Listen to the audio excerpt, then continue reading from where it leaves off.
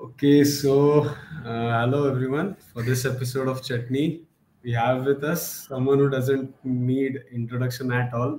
This is Upmanu Bhattacharya, and it's for this talk. It's not going to be an interview sort of thing. It's just fanboying and fangirling, having some conversation in between. So the first question which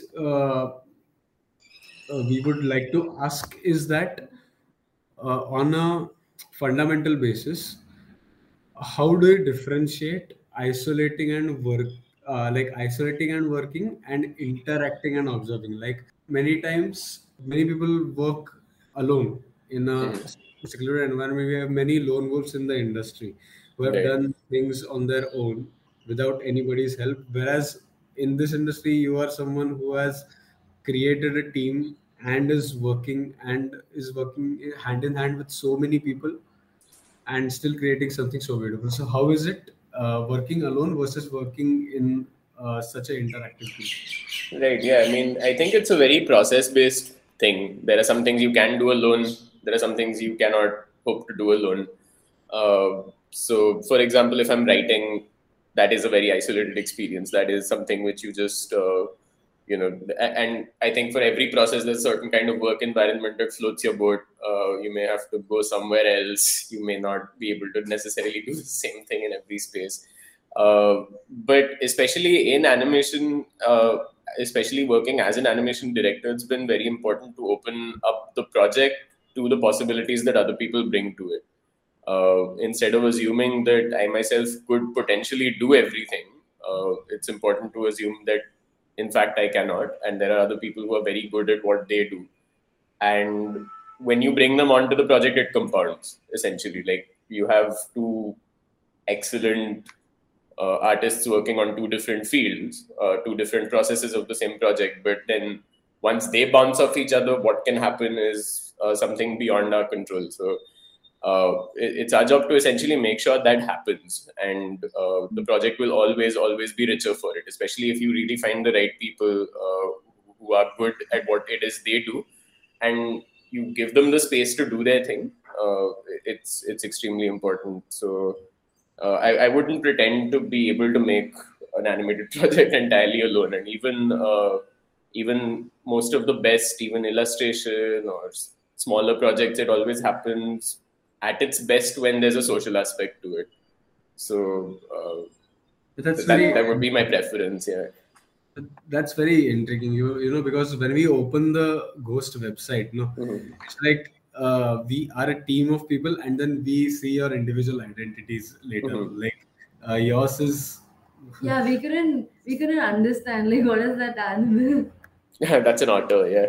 otter, yeah. Yeah. Yeah. Yours is an otter. Then Kalps is, I think, a Crow. crow. That's right. So, Yeah. so then, if talking about teamwork, Mhm. And then also the workflow. Like, do the animals represent the workflow also more than just the individual person? Like, different in what ways relating to the work?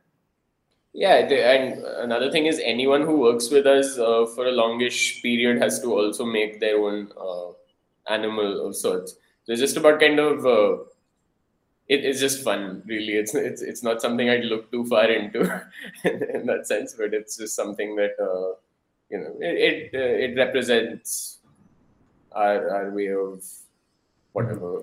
I'm not sure how an otter animates, but yeah, it's just felt right. So. Also, one more question from the last Mhm. thing you said.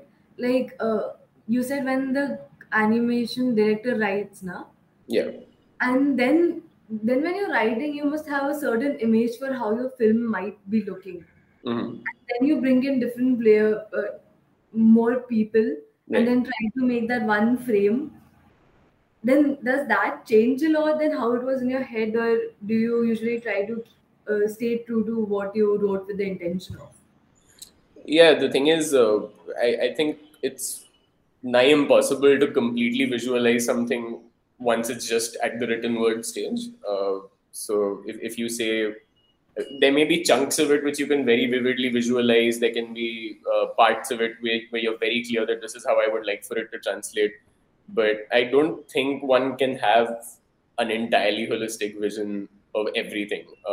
It is important to, for example, we cast freelancers accordingly, almost like casting actors, where okay, that person is known for this kind of composition, this kind of this person is great with flat perspective, so he or she might be able to interpret this very nicely.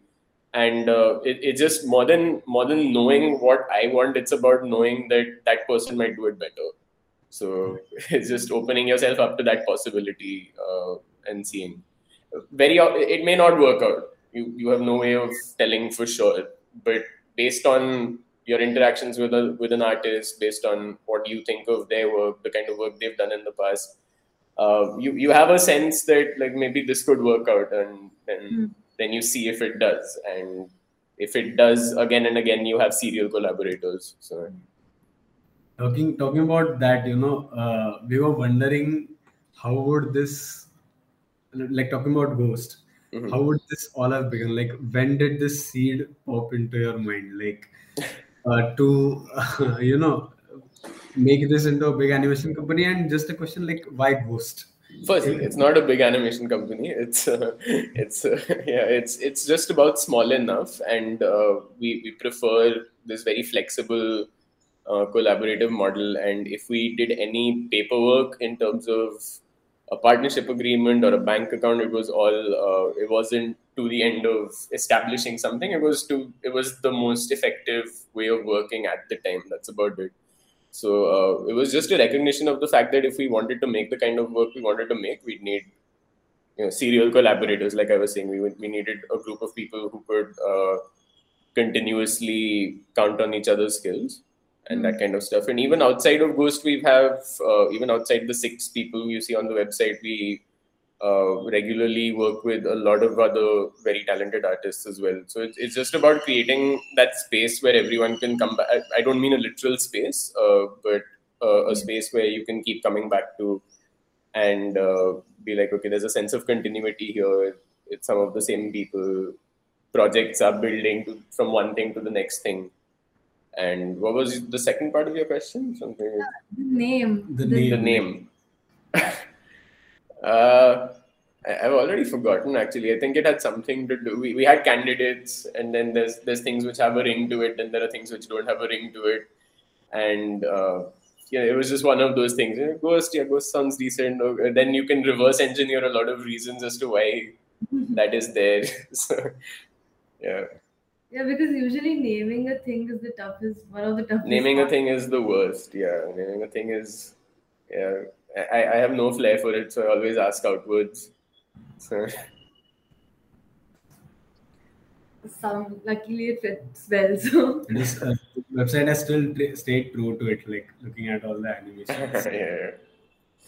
Yeah. So we have followed your work also since a long time, and in every sort of work that we have seen, as in Wade was a film made by you, and the film showing educating people against sexual violence was also made by you, and we can see a distinctive style in it. Like the latter part of the film was kind of a shadow puppetry sort of thing, right? So how is it to ideate all these things? Like it's like most of your animations do have a dynamic camera movement and POVs. Brilliant POVs. Like it's like the eye is substituted by the camera. But in some films, like a music video which we saw, the camera is at a still, but still the vibe is not lost. So how does this process work? Where does this start, and does it come to an end like the process you had visualized, or does it evolve in the? I think we never really wanted to have a house style. We didn't want to keep making a kind of thing, because within animation there's a lot you could do potentially. So if all of that possibility exists, why would you not try? And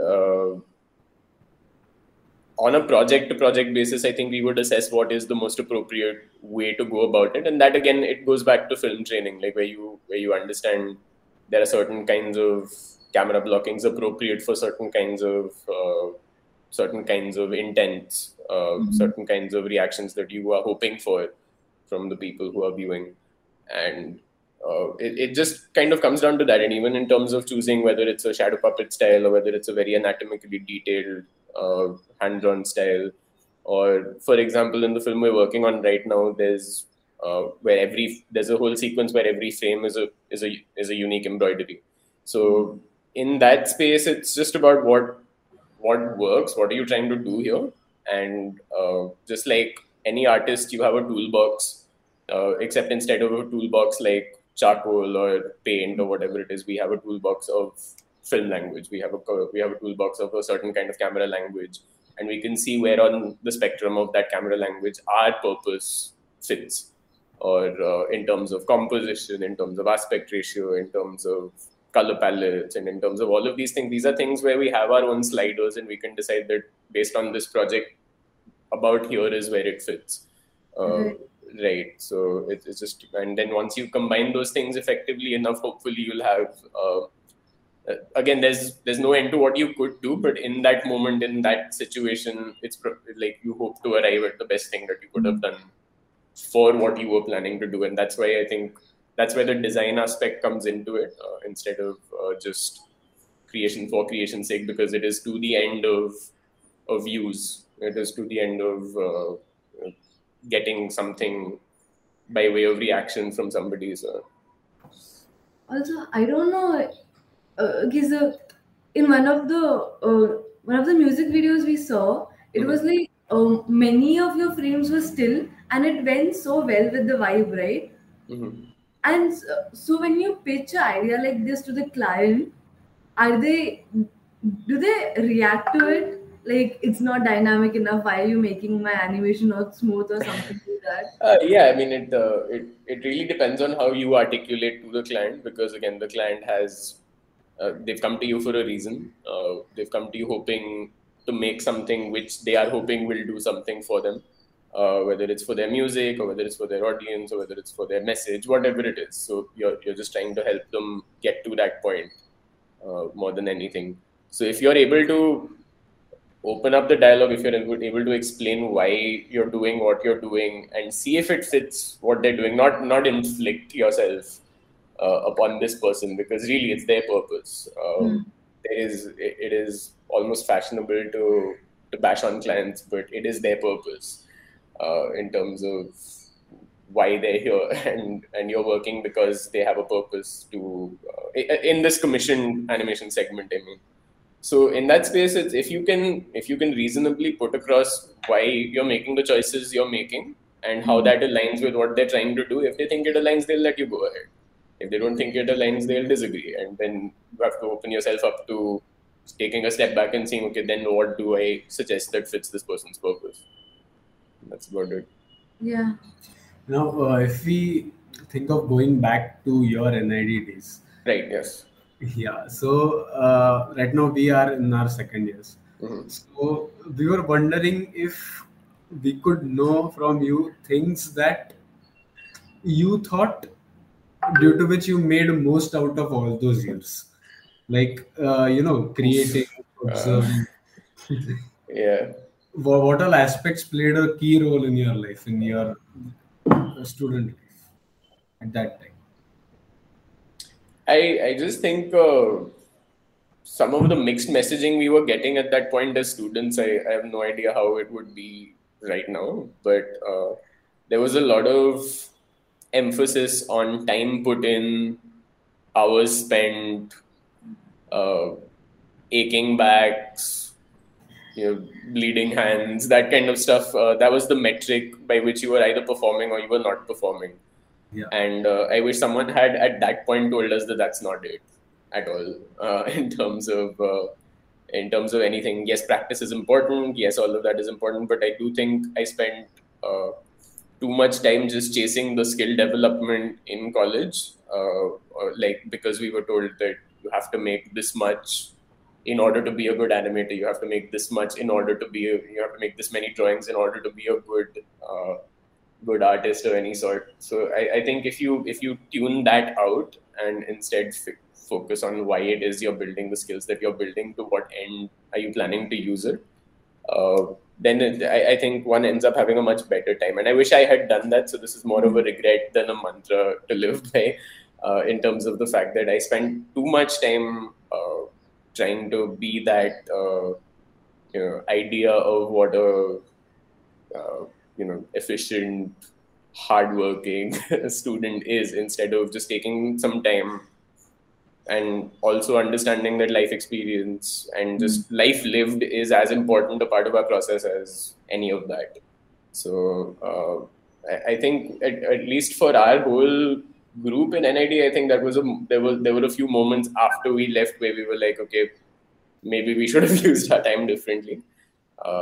But otherwise, NID, the best thing about it is just community, really, more than anything else. It's just, and I think that's something we used well, where we made connections.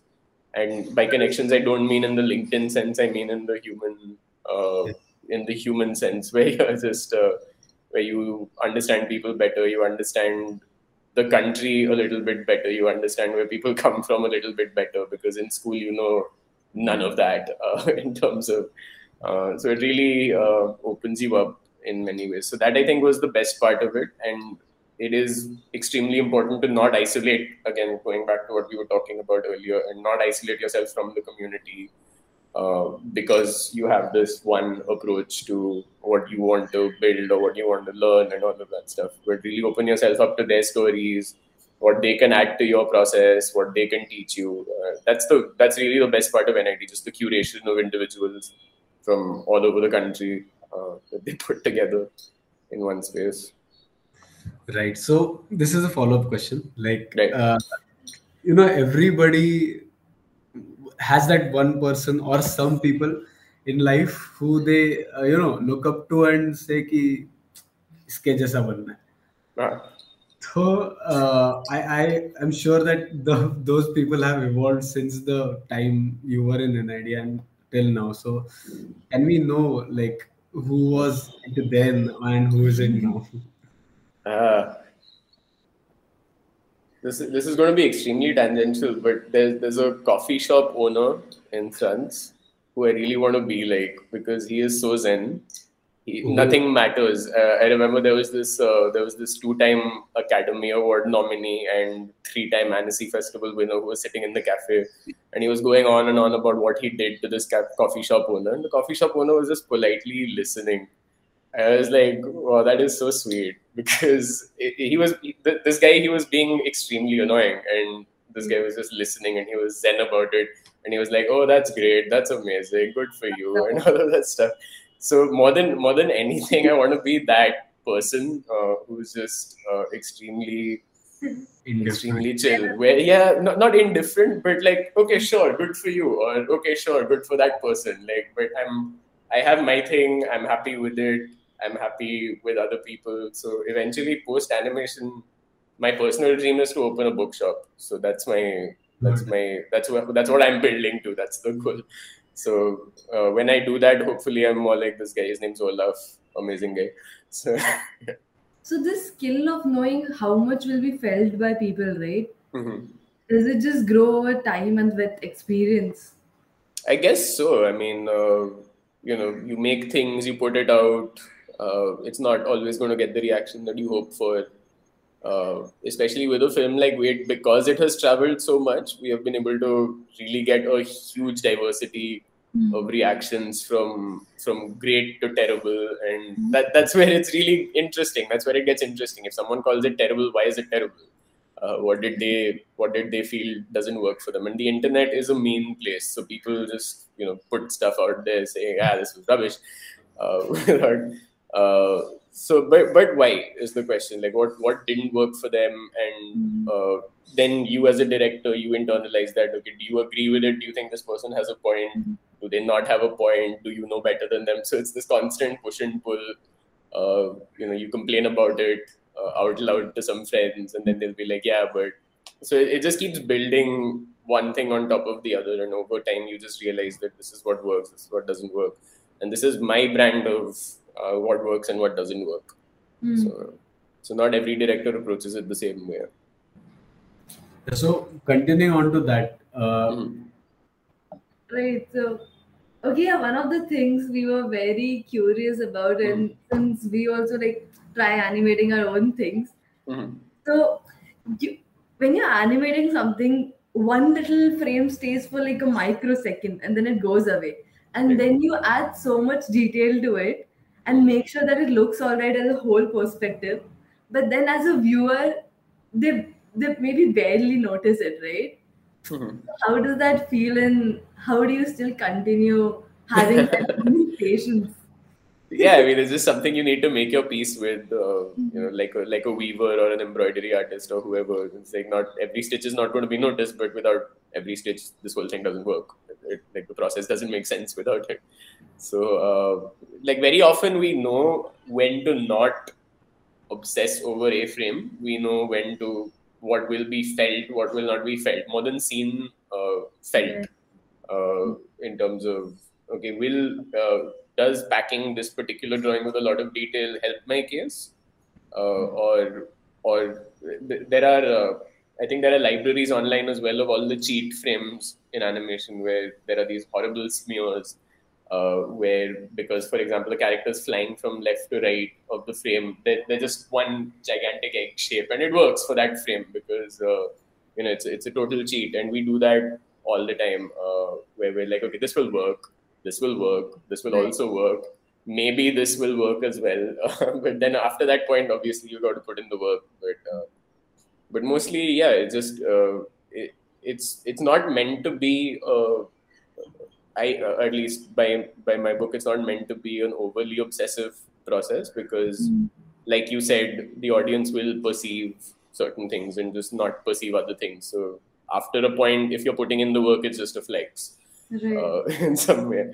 But but again, the knowledge exists. We know how to animate certain things in a certain way. You have books and books written on Yeah. effective animation, economical animation. And there's always examples of where people have told great stories for less, great stories for much less. So once you open up to that possibility as well, you could do something interesting, I guess. So this is a question which I got from a friend of mine, which Okay. was that uh, you know many times while differentiating, Mhm. uh, when we make films for ourselves and when we follow a client brief, like Mhm. when we make films for ourselves, it's like the medium canvas to express our views, our Right. ideas. Right. And if we look at client projects, then we get a written brief which may sort of act like boundaries. So what would you say about spontaneity versus a brief? Like how is it working with your love for animation, and how is it side by side managing the clients as well? Yeah, I mean, something I vaguely touched upon earlier. Like, if a client's come to you, they've come to you for a reason, and they've come to you specifically for a reason. And the idea would just be to make sure you have as much fun with that as you would on your own project. It's just about, but just for a shared purpose. That's about it. There's no other distinction. And obviously, there are clients who are more open to that, who are less open to that, who want a specific thing. So it's important to manage expectations early on. Your main job is to just communicate really with the client. Just tell them what's going on. Uh, Yeah. Open up to them, be their friend through this process, and just tell them this is what's happening. This is how it's going to be. Of course, there are negative client experiences as well, but the thing is, what we don't understand enough is that from the other side as well, there are lots of negative freelancer experiences uh, Oh, right. where people disappeared, people didn't communicate properly, people said they'd do something, then they don't do it. So it goes both ways, really. So it's not something we can just be like, okay, client projects bad, individual projects good. So in that sense. And when you're working with a client, again, the brief exists, but again, they are not animators in most senses, unless it's an animation studio you're working with and you're delivering some concept art or storyboard or something. So they usually really open to it because think about it, like to even get to the point where they're like, okay, I want an animated video for this Hmm. is a leap of faith. It's not massively common that it would happen at all. So they're definitely, by definition, off the bat open to possibilities. So if you're just able to excite them, communicate, this is what I'm thinking about, this is why I would like to do it this way, does it match with what you want, you can have as much fun as you would on a normal project. And ideally, like that's the measure of a decent client project, where you are having that fun and you're not complaining about it all the time. So yeah. Actually, that's interesting, because I always had this thing in mind that when we look at films, like some films work well catering to some audience, because they're made on a more personalized front, like things that I believe in, I'll pitch to people, and if they relate, they relate to it. On the other hand, we have directors who make films to show to the audience, which gather a lot of people in the box office. So I always had this notion, like maybe the spontaneity works more like in our favor to create good films, and briefs just restrict our creativity a bit. So is it do you think that is true? I doubt that, because even when you're working for yourself, you are giving yourself a brief in some way or the other. Instead of doing everything else you could possibly do, you are doing that thing, and that is what a brief is. So in a sense, even then, you are working within constraints.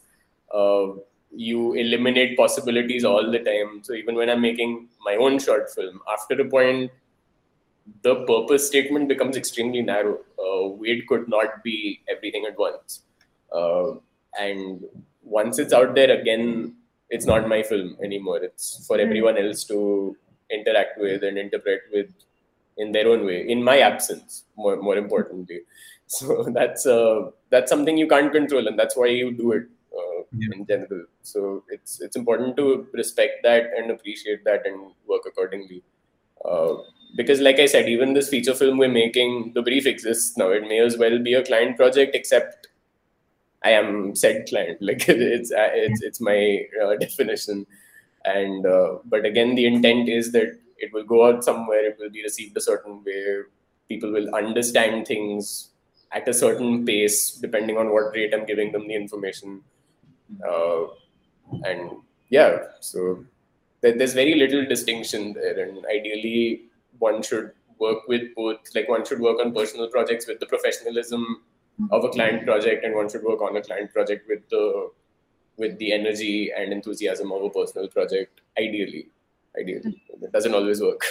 That's really true, because whenever something is created, maybe the creator created it with one vision, but then when it's out in the world, it doesn't belong to the creator. Yeah, for sure. Talking about things like bringing things to the table, sound, I think, plays a really huge role in any kind of animated film, because in motion pictures, like in cinema, people do have the real recording they have. So how would you say, what is the importance of creating an environment or an ambience suitable for the scene to get to its mark, like the Foley sounds or even the voiceovers? How important do you think it's important for sure, because at least a lot of the feedback we got for Wait was that the film was at least half carried by the sound, in terms of atmosphere, in terms of believability, in terms of mood, in terms of all of that. So again, there are a lot of very skilled sound designers, sound mixers, Foley artists out there, but if you just bring them onto animation projects, they can do very interesting things. And it's a very, very important part of the film, because with animation, at least, there is one removal layer from reality as such. So you do need something to bring the audience back in and be like, okay, this is a story. This is just don't think about what it looks like. Just think of the story. Think of what's happening. Think of what's going on.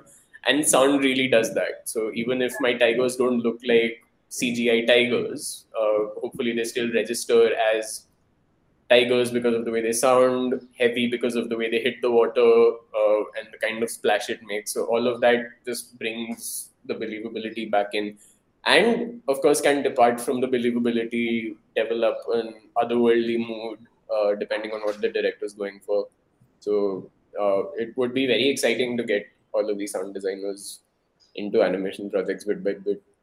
And one more thing we wanted to know, ki, as you went into the industry, right, and just started making your own things, you must have this particular image of how it's gonna be, how you're gonna look working in it. Mhm. And I'm sure there must have been many like just unpredictable hurdles just right in Yeah. the. So like, what all were those, and what are or the things you even did or not even expect? or even surprises, like surprise learnings or things that you weren't maybe seeking for but still found. Do you have any Hmm. anecdote? Uh, that? Yeah, I mean, it's every day is a journey, in terms of can we get the things done that we were trying to get done. And we found a lot of good artists along the way. We found a lot of, and we've had a lot of fun with these people along the way. And I think that's the main thing in terms of getting the kind of work that I would like to do. It's more than actually doing side work and more than actually writing the right scripts and writing the, drawing the best characters and all of that stuff. It's more about creating the right environment for that work to happen. It's about making sure people get paid properly. It's about making sure that people are aware, even as they come in, about work agreements, contracts, and just feel safe and taken care of and secure. So then they're able to just do the kind of work that they're supposed to do the best they can do it without worrying. And that's a very important thing, because one thing our industry is plagued by is underpayment, hire and fire. Uh, Even in large studios, even in prominent studios, people don't get their dues, no job security, no proper work agreements, all of that stuff. So it exists. So I think changing that bit by bit and making a safe professional work environment is probably the most important thing. And because I've been interested in that, I've learned loads along the way as to how to make that happen. What information is out there? What are people thinking about? What are their concerns? How have people around the world tackled the same problems by way of sharing information and being like, okay, this is what we should be paid. This is an average. This is the basis on which other people should quote and all of that stuff. So people have had these problems everywhere, but it depends on how they've tackled it. So that's been a concern area of mine, that it's not good enough to just make things and vanish. But should anyone else want to make it, should anyone else want to continue in this field, they should know how to do so safely and happily. So that's the most important thing, really. It's a bit of a tangent, but this is what I'm more concerned about more than anything. And that's there's been a lot of learning on that front as well, that how to make a good working environment, essentially. Just one tries. And that's really important for all of us to hear, because now we'll be going out there. So You some will, things yes. really pata chale, to it's better. Yeah. Okay, then I think we are done You with good? the. Okay. Thank you so much. Like, No, my it was, pleasure. My pleasure. really great hearing all the answers. Like, we hadn't expected such diverse answers. Like, what we had thought of, we would build up on that. We actually got in a fix. We didn't. We got so much like different and various answers. It was just lovely. Thank you so much for taking Really out. glad you guys were great to talk to. So Thank you. thanks for being a patient. Oh, it was. Yeah. It is really unbelievable right now for us. Again, thank you so much for taking out the time and taking out the time for this segment. Yeah, we Yeah. wish you all the best. And Likewise, happy festival to both of you. Have a yes, great one. thank Okay. you so much.